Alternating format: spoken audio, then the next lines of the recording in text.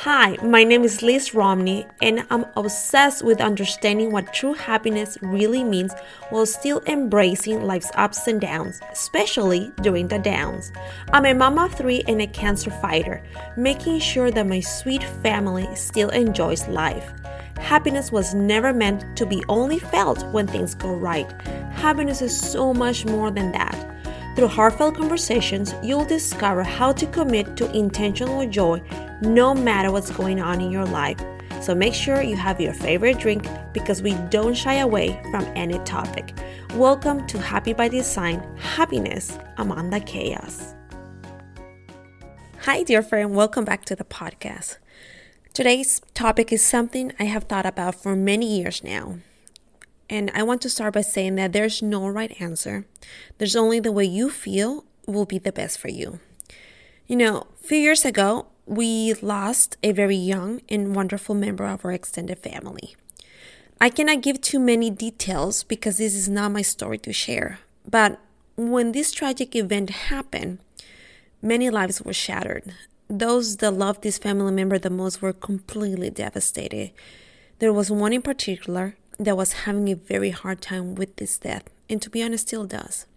Around a year after his death, another member of our family told this particular member that was having a hard time that it was time to move on. Now, how many times have you heard that phrase? That it is time to move on from whatever pain or challenge you're going through. I bet many have heard that, and I bet many of you have been hurt from this phrase. My dear family member was in complete shock when they were told this. When he heard that phrase, that it was time to move on, what he heard was, your grieving time is over, you are abusing it, our beloved member has passed on and it is time to let them go and live life. What the family member who said that didn't understand was that there was no way to move on. The pain was too big and overwhelming. Too many questions with no answers. Too cruel to comprehend. When my family member told me that this was said to them, I was heartbroken. Not because of what was said. I know it was said in a context of love and worry. I was heartbroken because I didn't know how to help my family members carry their pain. Because this pain was crushing them. As time passed, I noticed something very interesting. Those that were affected the most by this death somehow started rebuilding their life. They started smiling more, being happier, pursuing goals and dreams, and enjoying life. But the pain was still there. All of them took their pain and welcomed it as an old friend and started walking with it. They knew that the only way not to die, literally, not to die from a broken heart, from this tragedy, was to accept that they will always be in pain. That every moment, every smile, every tear, every hug, every birthday, every day, the pain will be there. And they stop fighting with it and they welcome it. And that, my friend, is called moving forward. So today we're going to talk about what I think is the difference between moving on and moving forward. When I hear the phrase moving on, I imagine what people are truly saying is letting go.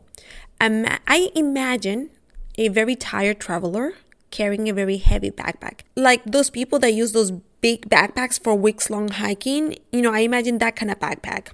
And so when people decide it is time to move on, I imagine them dropping that backpack and walking away.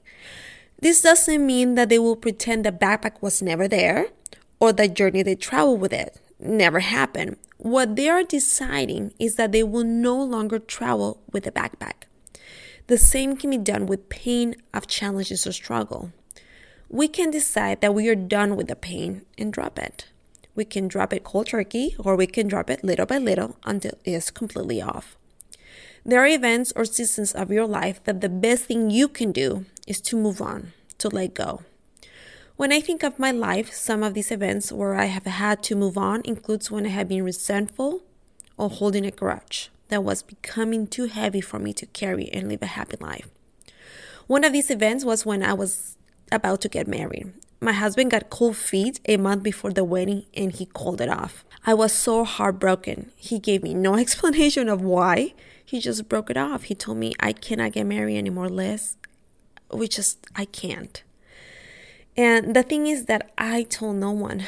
My parents and family thought that the wedding was still on. My friends thought the wedding was still on. No one knew because I was just so scared and embarrassed. The words just couldn't come out of my mouth. I couldn't say, I'm not getting married. He broke up with me. So time passed on and we didn't have communication with each other for a while. And then a week before the wedding, he called me and told me that he wanted to get married. My mother-in-law was in charge of the planning of the wedding and she didn't cancel anything, hoping that he was going to change his mind. Bless her heart. So luckily, everything was still as it needed to be for us to still get married. So the day of our wedding was here and I saw him that morning and I could tell that man was scared and that he didn't want to get married. Again, I didn't know what to do and I didn't say anything to anyone. And so I just put on my wedding dress, I got ready, and I went to the temple of our church, and he was there, and I was there, and he didn't even look at me or really talk to me. Well, he did say, when he saw me, he said, you look beautiful, but that's it. After that, he just completely ignored me. He wouldn't even look my way. He was just there. He was not there. He was petrified. So I went to the bride's room and he went to the groom's room and I'm like, this is not happening to me. Oh my gosh, I need to get out of here. And as I was about to leave the room so I could leave the church, a friend of my mother-in-law went in the room and I felt embarrassed, so I couldn't leave. And I was like, I'm going to be left at the altar. Now, again, none of my friends and none of my family knew what was about to happen, right? They didn't know that I was going to be stood up on the altar. They didn't know because I wasn't saying anything. I was too embarrassed. So the wedding was running behind 45 minutes, I think, and obviously I knew why. Then suddenly they came in, they told me it's time to go. And okay, I walked and then I saw him and he looked more relaxed and happier and we got married. It was heartbreaking to have a wedding day like that. And for many years in our marriage, at the beginning of our marriage, I hold on to that heartbreak. It affected my marriage and my relationship with my husband. I brought it up almost every time we had an argument. Until one day he told me he couldn't do it anymore. That me holding to this event was hurting us. That he was very sorry for what happened. That he was just scared of the responsibility of marriage. And that if he could go back, he would change it. But he can't do that.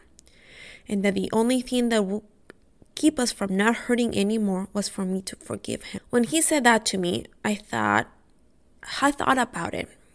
I thought how holding to that pain was doing more harm than good. And that if I truly wanted to be happy, I needed to let go. And so somehow, I let it go. I forgave him. And I haven't brought it up in many, many years now. I try to focus on the happy years we've had as marriage. All the wonderful things we have built together. Our beautiful family. I dropped the backpack. And in this case, I had to move on. But sometimes what we need is to move forward. There are pains in our life that cannot be let go. They become part of who we are. They shouldn't become all of us, right? Not completely us, but definitely part of who we are. When I think of moving forward, I imagine my hiker friend double strapping the backpack, making sure it's secure, and saying, let's keep going. See, moving forward with pain, there is a beauty to it because you're not letting the pain drown you anymore or consume you or even stop you from what you want in life. But you're actually using that pain to create something with it.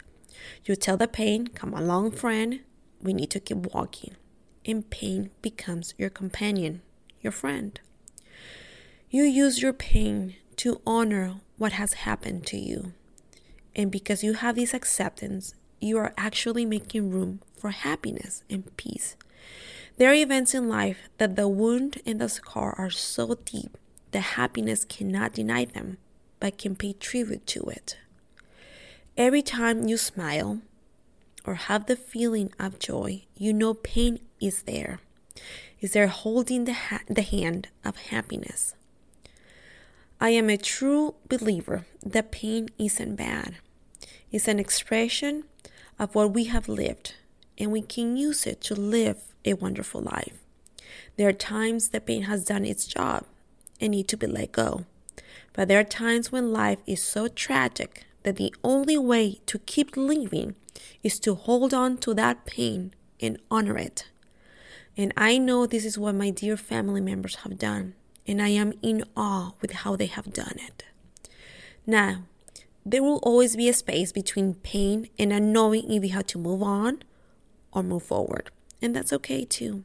Sometimes what you need is to stand still and just feel the pain. But I hope that if you are in that in-between, you can still allow happiness to come to you, even if it is only by moments. Because it is in those small moments of happiness that you will have the strength to decide if you need to move on or move forward. I want to end by saying that either you decide to move on or move forward, there's a Father in heaven that wants to help you. Either He will help you unbuckle the backpack or hold it with His hand while you carried it so it's not so heavy for you. He's there and He wants to help you. I witnessed Him helping me and teaching me how to make room for happiness, and He wants to do the same for you. Because really, why leave happiness to chance when you can design it yourself? Now, before I leave you, I want to share a very exciting news. On February 15, the Happy by Design journal will be releasing. I created this journal having in mind those seasons of life where we need tools and strategies to help us keep moving forward or moving on. This journal has been created to really help you design a happy life. The questions in it are there to help you live the 5 habits of Happy by Design. If you don't know these 5 habits or you need a refresh, go to episode 2 where I talk about these 5 habits. But if you don't want to wait or you want to try the journal before it comes out, you can get a 7-day sample. The journal is a physical book, but the 7-day sample is a PDF that will be sent to your email, and you can print it out or you can use it in your iPad. So you can get a feel of how amazing and life-changing this journal is. So just go to happybydesign.co/pages/journal sample and sign up for it. But don't worry, I'm including the link in the notes, so all you have to do is go to the notes wherever you're listening to this podcast and make your life easier. Just click on it and you can get the journal sample. Okay, well, my dear friend, I will see you on the next episode.